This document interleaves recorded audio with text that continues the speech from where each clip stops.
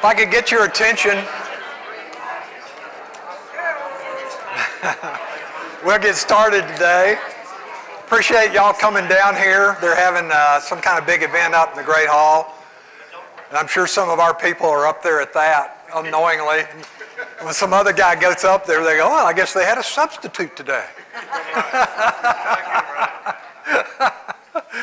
But we're here. This is our last lesson. It's our 10th and final lesson. You're supposed to applaud.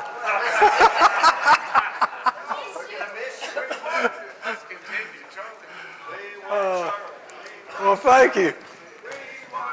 I will be back. I will be back in September. And you'll be getting a notification exactly which day that is, but it'll be, again, 10 Mondays in between September and I guess early November. And I have no idea what we'll teach, but it'll be something from the Bible, I can guarantee you that. All right. And today's parable, we're going through the parables of Christ, and today's parable is one of the last ones he told during the Passion Week. And so you can find it in Matthew 22. If you have your Bibles there, turn to Matthew 22. And it's also, you can make a note, Jesus told a nearly identical parable in Luke 14. And he adds a few details in Luke 14, so I'll be referring to that as well. But this parable is about a king's royal wedding celebration that was in honor of his son who was getting married.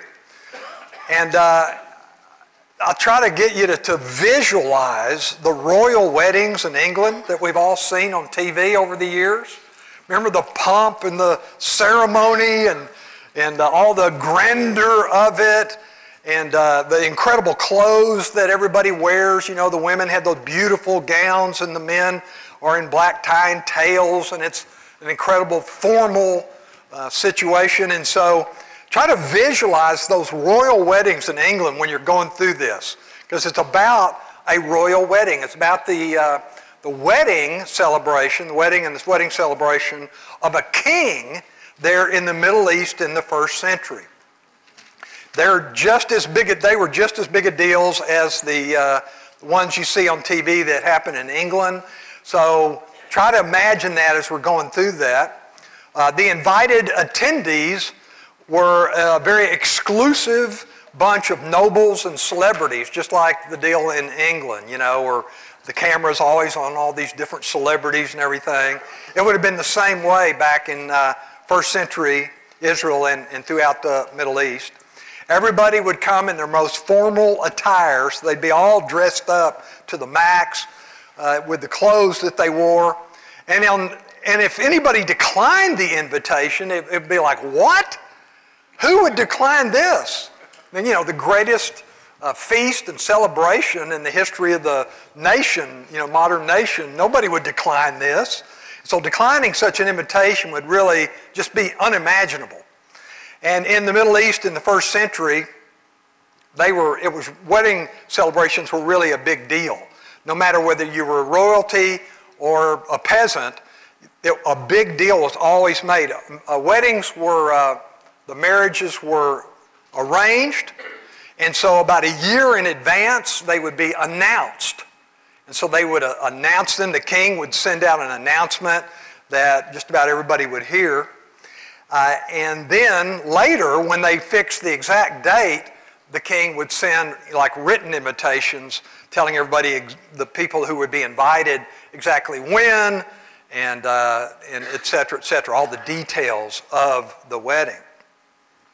So after that, in today's parable, there would be a huge celebration after the wedding and a big feast. And of course, no one would want to miss that. The biggest party of the year or something like that, you just wouldn't want to miss it.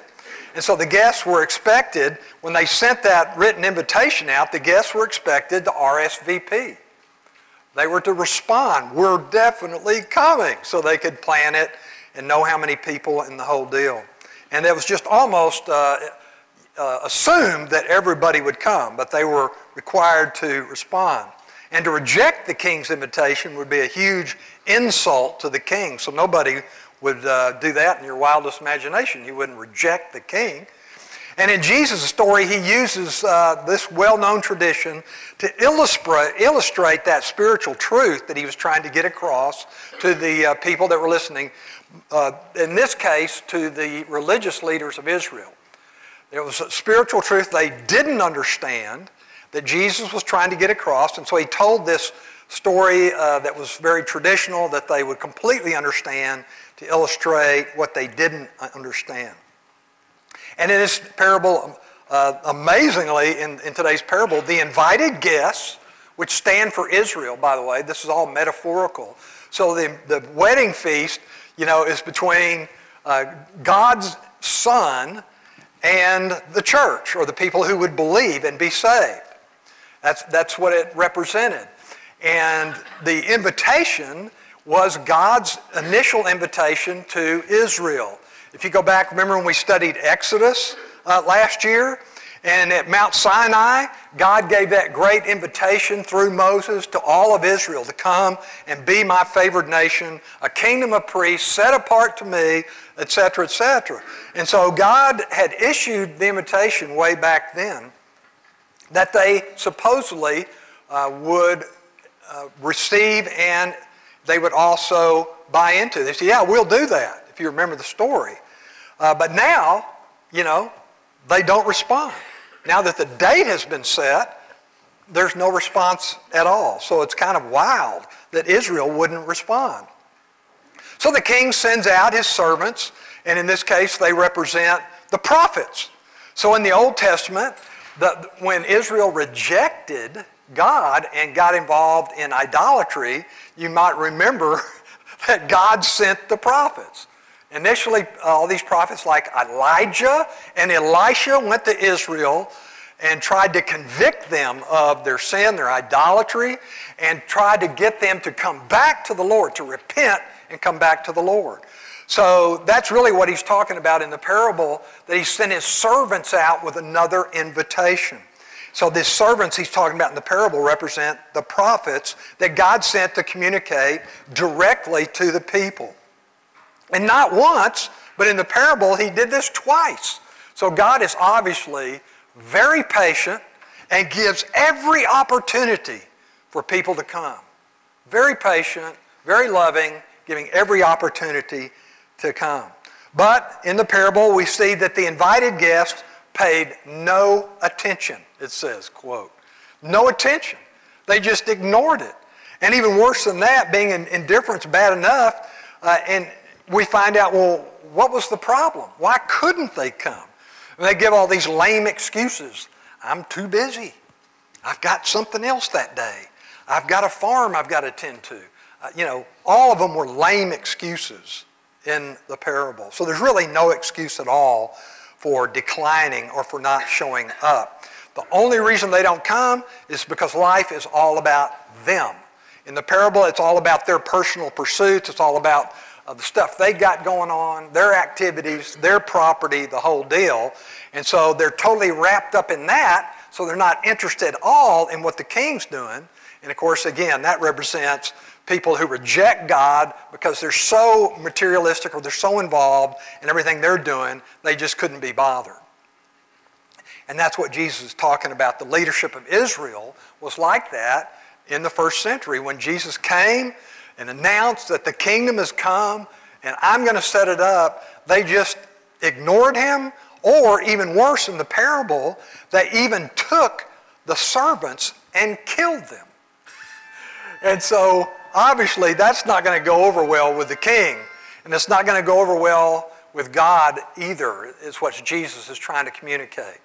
When you kill the son, when you kill the prophets and you kill the son, that's not going to work. God's not going to just roll over and look the other way. There will be consequences. And so in the story, the city where they all are is destroyed. And of course that represents Jerusalem. Jesus is not only giving the consequences, but he's actually predicting, this is prophecy about what's going to happen to Jerusalem.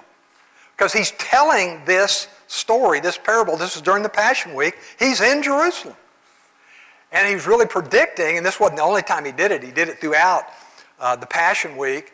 And he was talking about Jerusalem in 70 AD, just a few years later. Y'all know what happened. Rome came, they had a rebellion. Rome came, put it down, completely destroyed the entire city, the temple, burned everything to the ground, took all their stuff, killed most of the Jews, and the ones who remaining they tried to take off into captivity as slaves. And that's what Jesus is predicting is going to happen. Terrible, terrible consequences. And then what happened in the parable, he sends the servants out. He had a very exclusive invitation list, but now he tells the servants, go out and invite everybody. Go out to the roads and the highways and the distant lands and invite everybody. So now the invitation goes out to whoever will respond. And of course that's what Jesus did. He sent the 12 apostles that wrote the New Testament and that evangelized that Mediterranean world. 12 apostles, Peter, James, John, Philip, Paul, all these guys, Jesus sent out in every direction to offer the kingdom to whoever would believe, whoever received Jesus as their Savior and believed. And that's what happens in the parable. The king sent his servants to invite anybody and everybody, even sinners, to come to the wedding feast. And in those days, another tradition that they would do, a king would do, he would provide the wedding garments that everybody was supposed to wear to the celebration. So he would make provision for everybody to come in a way that would honor the king. And of course, in the same way, Jesus is telling them, and that represents the fact that God has prepared a way, he has made provision for our sins to be atoned for. He has sent Christ into the world to die for our sins, a sacrifice for us to atone for our sins.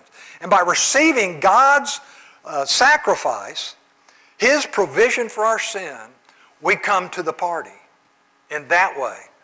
Not in some other way, not in just any way, not in your way, in God's way. And so in the parable, you're going to see some clown coming in and just, nasty old clothes. And the king says, wait a minute. What are you doing? And the guy says, well, this is who I am. This is what I wear. I'm a surfer dude down on the beach, and so I just came up here. Think of a guy in shorts and sandals or something. Flip-flops, right? And he just comes in and says, hey, baby, this is who I am, And the king says, no, that's not going to happen. Take this bum, show him the exit. You've got to come in God's way, and the parable makes that clear.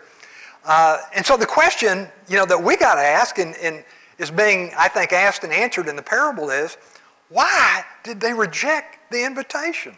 Who would do that? Jesus told, if you've noticed, a bunch of these parables are about money, and a bunch of these parables about why the Son is rejected, the offer of the kingdom of God is rejected, and the emphasis always seems to have to do with materialism. Have you noticed that? I saw this great story, a joke really, about that kind of illustrates that. A yuppie was driving his BMW down the highway, missed a turn, and had a wreck, a serious wreck. And in the wreck, his arm was severed. And so the paramedics come and they pull him out of there, and he turns as they're pulling him out and he goes, my BMW. And the paramedic says, mister, you've got a much bigger problem than that. Look, and points to his arm, and he looks down, his arm's gone, and he says, my new Rolex. My new Rolex. That's really what the world does, isn't it? They're so wrapped up, they don't notice the things that are really important. You've got 40 or 50 years on this earth compared to eternity in heaven, but everybody's totally focused on the here and now. It's crazy. And that's the point that Jesus is making throughout all these parables.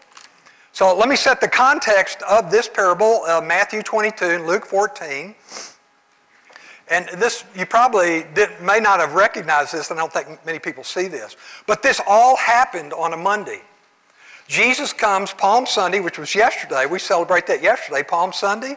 Jesus came into Jerusalem. We call that the triumphal entry or Palm Sunday. And the Gospel of Mark says that the last thing Jesus did was go into the temple, scope it out, see what was going on there, which means he saw all the money changers and all the guys selling animals and all the vendors up there on the Temple Mount. And by the way, don't be confused when the Bible's always talking about the temple. It's not just talking about one little building. It's talking about this huge complex of buildings up on top of Mount Moriah that they built up there, including the actual temple and the courtyards around it. And so just outside the courtyards of the temple, on that same Temple Mount, you would have this huge area for people to buy and sell all the animals that were going to be sacrificed. They were also buying and selling souvenirs and all these different things up there. It became a huge marketplace. This was supposed to be the house of God, and they're up there. They're making a fortune. It's one of the greatest retail operations that you've ever seen. And of course, on the Passover, which was what was going on here, this was the Passover week, there would be, the city there'd be 10 times more people in Jerusalem, and most of them would be up there in the temple area. So there'd be this huge crowd. Everyone was supposed to sacrifice a Passover lamb for their family, every family. And it's estimated, Josephus says, that they usually sacrificed 300,000 or 400,000 lambs on that day. And Moses, in his Mosaic law, said, you've got to sacrifice on Passover for every family an unblemished lamb. An unblemished lamb. Well, being good lawyers, the Pharisees and all the teachers of the law said, okay, let me tell you what unblemished means. It means the ones we sell.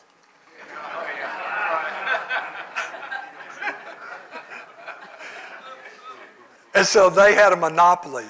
Those monopolies, they're very lucrative, right? So they could charge whatever they wanted for these little lambs.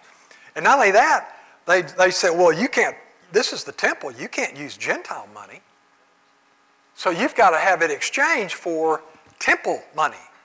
So they had this great money changing business up there where you'd bring your Roman money in there, your coins, and they would exchange it for temple money. Then you could go and gave you the ability to go and buy these overpriced animals. If you were normal means, you could buy a lamb, but if you were extremely poor, you could buy doves or pigeons or something like that, some kind of bird to sacrifice that was much more inexpensive. So they had this incredible business going on up there. And keep in mind, they had accused Jesus, if you remember, of every crime. He was a heretic, he was blasphemy, he was a rebel, he had committed treason, and on, anything, because they were conspiring for him to arrest him and kill him, to get him out of the way. And so now during the Passion Week, on Monday morning, he comes into the temple, and you know the story. He goes up on the temple, and he sees the money changers and all the vendors selling the animals and everything, and he goes in and flips over the tables, and he drives all those guys out of there. So he ends this business, at least for the time being, that they have, right? Nobody that has a license to steal wants anybody to take away their license. You ever notice that? And he literally took away their license to steal for a short period of time, so they were very upset. So in Matthew 21, after he turns over that, runs those people out, ends their business, maybe for that day, Matthew 21:23, it says, when he had come into the temple, the chief priests and the elders of the people, so all the religious leaders, came up to him and said, by what authority are you doing this? What makes you think you got the right to do this? Who are you to shut down our business? Because their rationalization for what they were doing was, we provide a service. You've got to have an unblemished lamb. We're providing it. You've got to have this money to buy it. We're providing it. So we're providing a service. Now, that was their rationalization. So they came to him and said, why in the world would you do this? And who gave you authority? We're the people running this deal. And so Jesus, instead of giving them a straight answer, he always explained what he was doing in parables. And remember the very first lesson we had, we said, why did he teach in parables? They asked him, why are you teaching in parables all of a sudden? He said, so the believers would understand and the unbelievers wouldn't, which sounds totally unfair. But we talked about why it is completely fair. Because number one, it avoided arguments. If he'd have told them a straight out deal, then they would just had some long debate and he would have to argue with them all day. But by telling these parables, now all the people who really care, all of his followers, understand what's going on. And the religious leaders would just kind of walk away scratching their head like, what did he say? And so he tells 4 parables there in Matthew 21 and 22. Each of the parables, it's the parable of the fig tree, the parable of the 2 sons, the parable of the wicked vine growers, and then the one we're looking at today, the parable of the wedding feast. Each of them has the same message: the failure of Israel to accept and believe in God's Son. They rejected the invitation. They rejected God's Son. And so these parables are an explanation of why they rejected him and what is going to happen. And not only that, the fact that God is now going to turn to individuals. Whosoever will believe. The gospel, the good news, is going out to everybody. And of course, all the prophets, and particularly Isaiah, predicted this. He predicted that the Jews, the prophets, and the Messiah would be offered to the whole Gentile world, to everybody in the whole world. And that's what's going to happen. That's what's happening in the parable. So turning to Matthew 22, Jesus answered again. All these 4 parables, this all happened on Monday, right after he cleansed the temple, and they're asking this question. That's the context. Who are you to do this? Why are you doing this? Why are you shutting down our business? What authority do you have? And so he tells these parables to explain that. And of course, the parable of the 2 sons, one son he disobeyed, but then later repented and came. That's the Gentiles. The other son said he would come. That's Israel, and then he didn't. So that's the parable of the 2 sons. And the parable of the vineyard, the landowner, which would be God, rents out the vineyard to the vineyard growers, vine growers, that would be Israel. He does everything for them. He gets the best land, he tills the soil, he builds the wall, the watchtower, waters it, fertilizes it, everything. And the agreement is they have to bear fruit and give him part of the crop. They're like sharecroppers. But in the parable there at the end of chapter 21, what happens? They refuse to pay. They don't bear any fruit, and they refuse to pay the vineyard owner. And so it ends with it by Jesus say, therefore, verse 43, 21:43, I say to you, the kingdom of God will be taken away from you. And he points to the religious leaders, meaning Israel, and be given to a nation, the church, which will produce the fruit of it. And did they understand this? Yeah, verse 45. And when the chief priests and the Pharisees heard this parable, they understood that he was speaking about them. And they wanted to arrest him and kill him, but the crowd was still on his side, and they couldn't do it. And so then Jesus went right into the next parable, which we're looking at today, the parable of the wedding feast. So chapter 22, verse 1, Jesus answered again and spoke another parable. So all this is on that same Monday. He's up on the temple teaching. And he said, the kingdom of heaven may be compared. And so what is this? This is a comparison. It's a metaphor. It's a figurative speech. The heaven will be just like this wedding feast that he's going to give. And why would he do this? Again, they understood wedding feasts. They understood how important that was and why everybody should come and how outrageous it would be if they didn't come. The kingdom of heaven may be compared to a king who gave a wedding feast for his son. And he sent out his slaves to call, or servants to call those who had been invited to the wedding feast. They were already invited at Mount Sinai through Moses. It was directed specifically to them, exclusively to them. And they were unwilling to come. So nobody responded. And again, he sent out other slaves, other servants, these are the prophets, saying, tell those who have been invited, behold, maybe they don't get what this is. Maybe they don't understand this is my son. Maybe they don't get how important it is. Maybe they don't see that this is going to be a great party with great food, drink, every entertainment, the whole deal. Maybe they don't know that. Go tell them.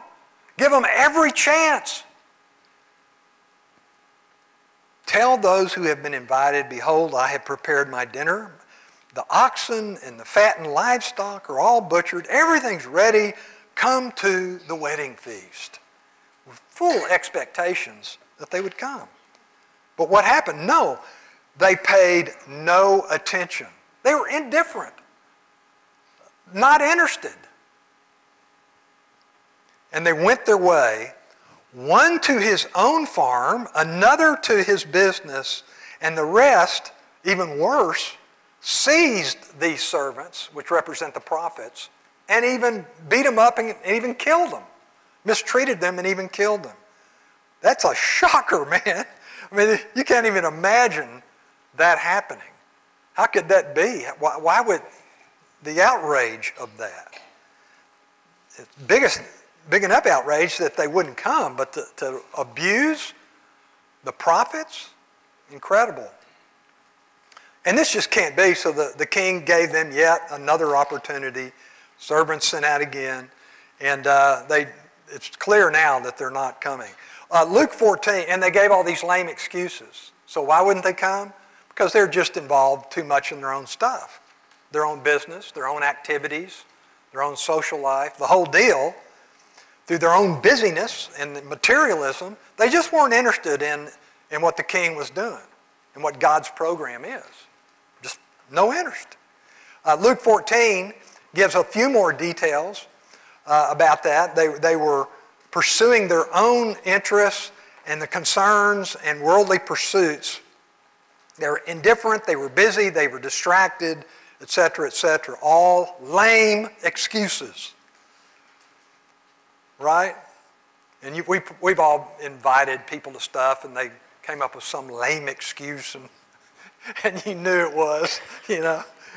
So we know how people do this. And so basically they got two responses at the end of the day. Indifference or even hostility. Indifference or even hostility. And if you look at the world today we live in, what generally, the human race, how are they responding to God's program? Indifference or hostility. You know, they either are angry at God or they just don't care. Right? I mean, that's the biggest problem I got, is people who've got really a good life and everything's fine, so they just don't care. You know? They don't need to come to Christ. They don't need to study the Bible. They've got an active, busy life, and they're just not interested. Right? And so that's the people that won't come to the wedding feast, which represents the kingdom of God in this story. And so what happens? He turns to his servants and says, okay, they're not coming. The message is loud and clear. I've given them every chance. So now go out to the highways and all the towns and villages everywhere and bring in anybody who will come. Anybody who will accept the invitation, tell them to come.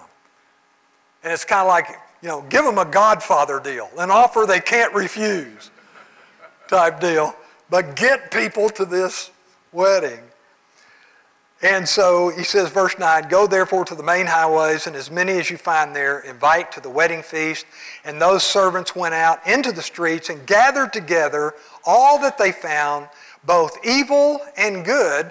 Now, I take it that means people that the world sees, or people who were relatively good and evil.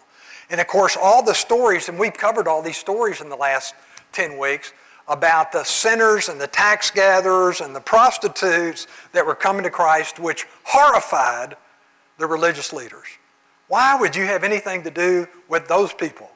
Well, here, the invitation goes out to them, and they actually accept it because they repent and they believe. That's why.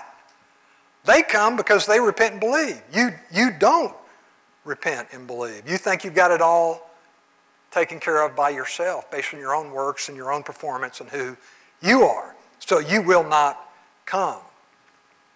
And they all come, and the wedding hall was filled with dinner guests there in verse 10. And so all the people who believe and repent, come to God and will be in the kingdom of God. But there's a qualification. I hate those. There's a big qualification about coming. You got to come the way the king has prescribed it. You have to come in a way that honors the king and his son. You can't just come any way, your own way, some way. You got to come the king's way. So look at what he says. But when the king came in to look over the dinner guests, he saw there a man not dressed in wedding clothes. He had shorts and a flip-flops on. Right? No offense to any of y'all who like shorts and flip-flops. That's fine for the beach. But for the royal wedding, can you imagine one of those royal weddings on TV that you've seen with all the well-to-do, and some guy, slob, walks in with shorts and a flip-flop? They'd send him to the exit immediately. And what was the problem? There was a special attire that you were required to wear to honor the king. And what did they do? They came their way, according to the way they liked to dress and who they were, etc., etc. And so he saw this person not dressed in wedding clothes. And remember, the king usually provided the wedding clothes. So this guy, it wasn't that he couldn't afford it. He just not going to do it. We'll do things my way. I'm in charge here. And so look what happens. And he said to him, "Friend, how did you come in here without wedding clothes? What's your defense? What have you got to say for yourself?" And he was speechless. There is no defense. There will be no defense. On Judgment Day, when you come before God and you say, "Well, I thought I'd do this other thing and do things my way, and I was busy that day. I didn't have time." You think God's going to go, "Oh, well, in that case, come on in." No, God's going to show you the exit, right? And I'm reminded of the Sermon on the Mount, Jesus' very first sermon. At the end of the Sermon on the Mount, Matthew 7, 21 through 23, what did he say? "Not everyone who professes to believe in me shall be in the kingdom. But on Judgment Day, there will be many who say, 'Lord, Lord,' and use my name, and I say, 'I don't know you.'" Out. What was Jesus saying? You got to come according to the truth. You don't come just anyway. Just because you use Jesus' name and claim to be a Christian doesn't mean that you're going to be in the kingdom of God. Because you have to come in a way that honors God's Son. And He is God's provision for your and my entry into the kingdom. And that's what this is all about. So the guy had no defense. And the consequences are, the king said to the servants, "Bind him. Get him out of here. And cast him into the outer darkness. And into that place there will be gnashing and weeping and what have you." And here's the summary statement that kind of blows your mind. Makes you think, what does he mean by that? "For many are called, but few are chosen." What's he saying? I mean, he's basically saying the invitation goes out to everybody, but at the end of the day, only people who are actually chosen to be in the kingdom are those who repent and believe. Right? And so that's what Jesus was saying. There might be a whole lot of people that try to come and use my name, but it's got to be according to God's way They have to repent and believe in the atoning work of Christ on the cross, done for their benefit. That is the basis and the means for entry into the kingdom. And you receive it by faith. So that's his summary statement there. And then looking back over this parable, let me just give you, first of all, historically, there were three or four invitations just like in the parable. First of all, as I mentioned in Exodus 19, the invitation went out exclusively to the nation of Israel at Mount Sinai. Then secondly, there were explicit and urgent messages sent out through the prophets. These prophets represented God. They spoke for God. And the last of those prophets that we have in the Bible that did that was John the Baptist. And of course, what did John say?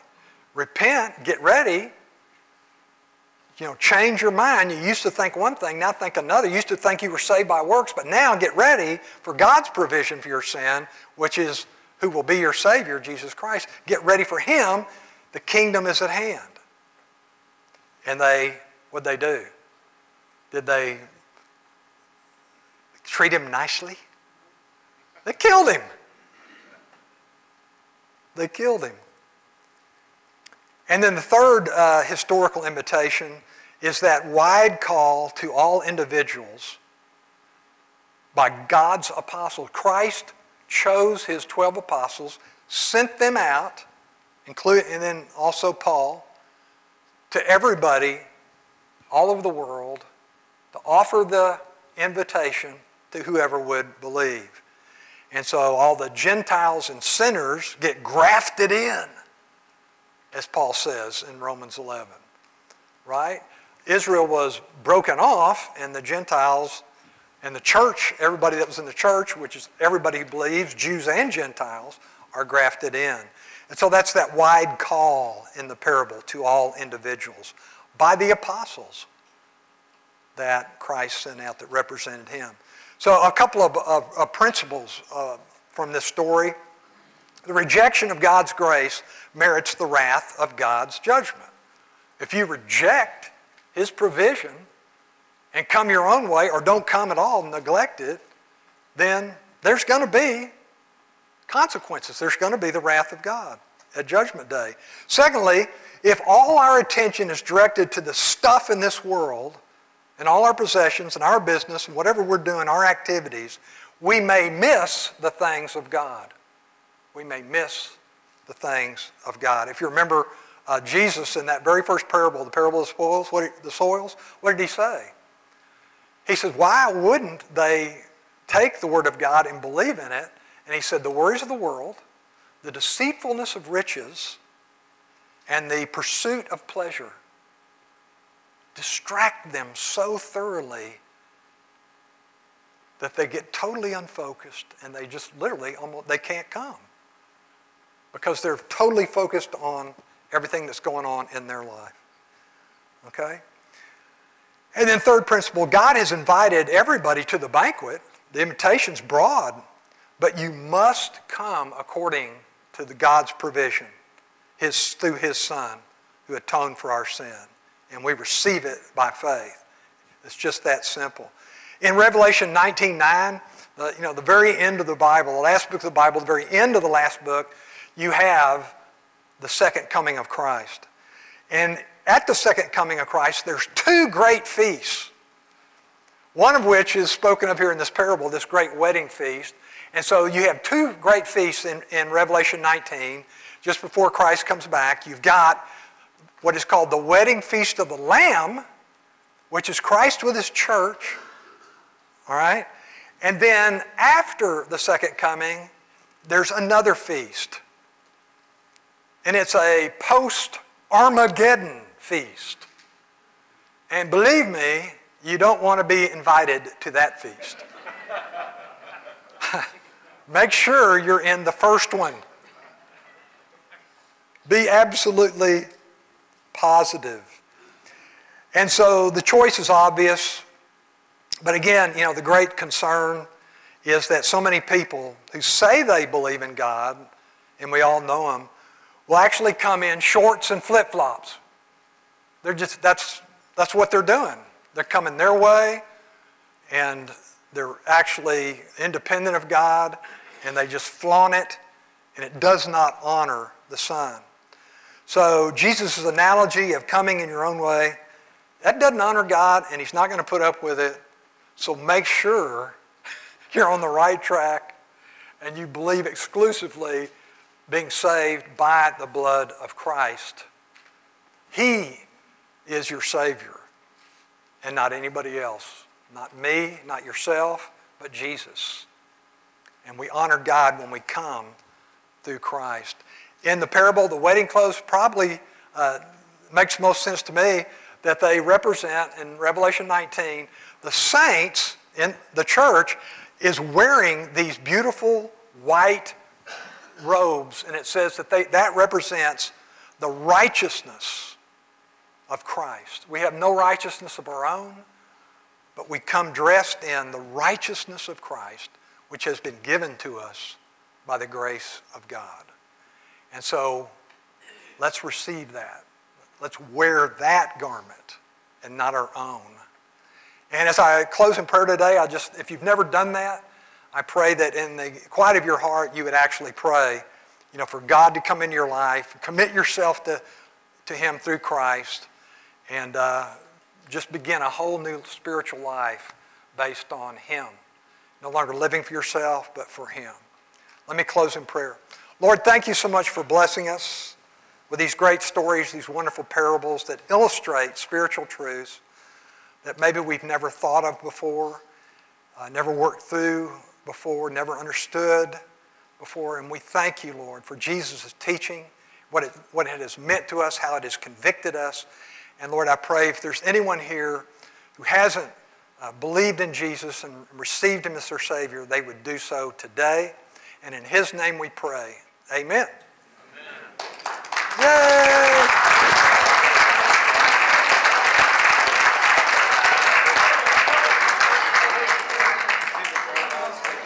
That's better.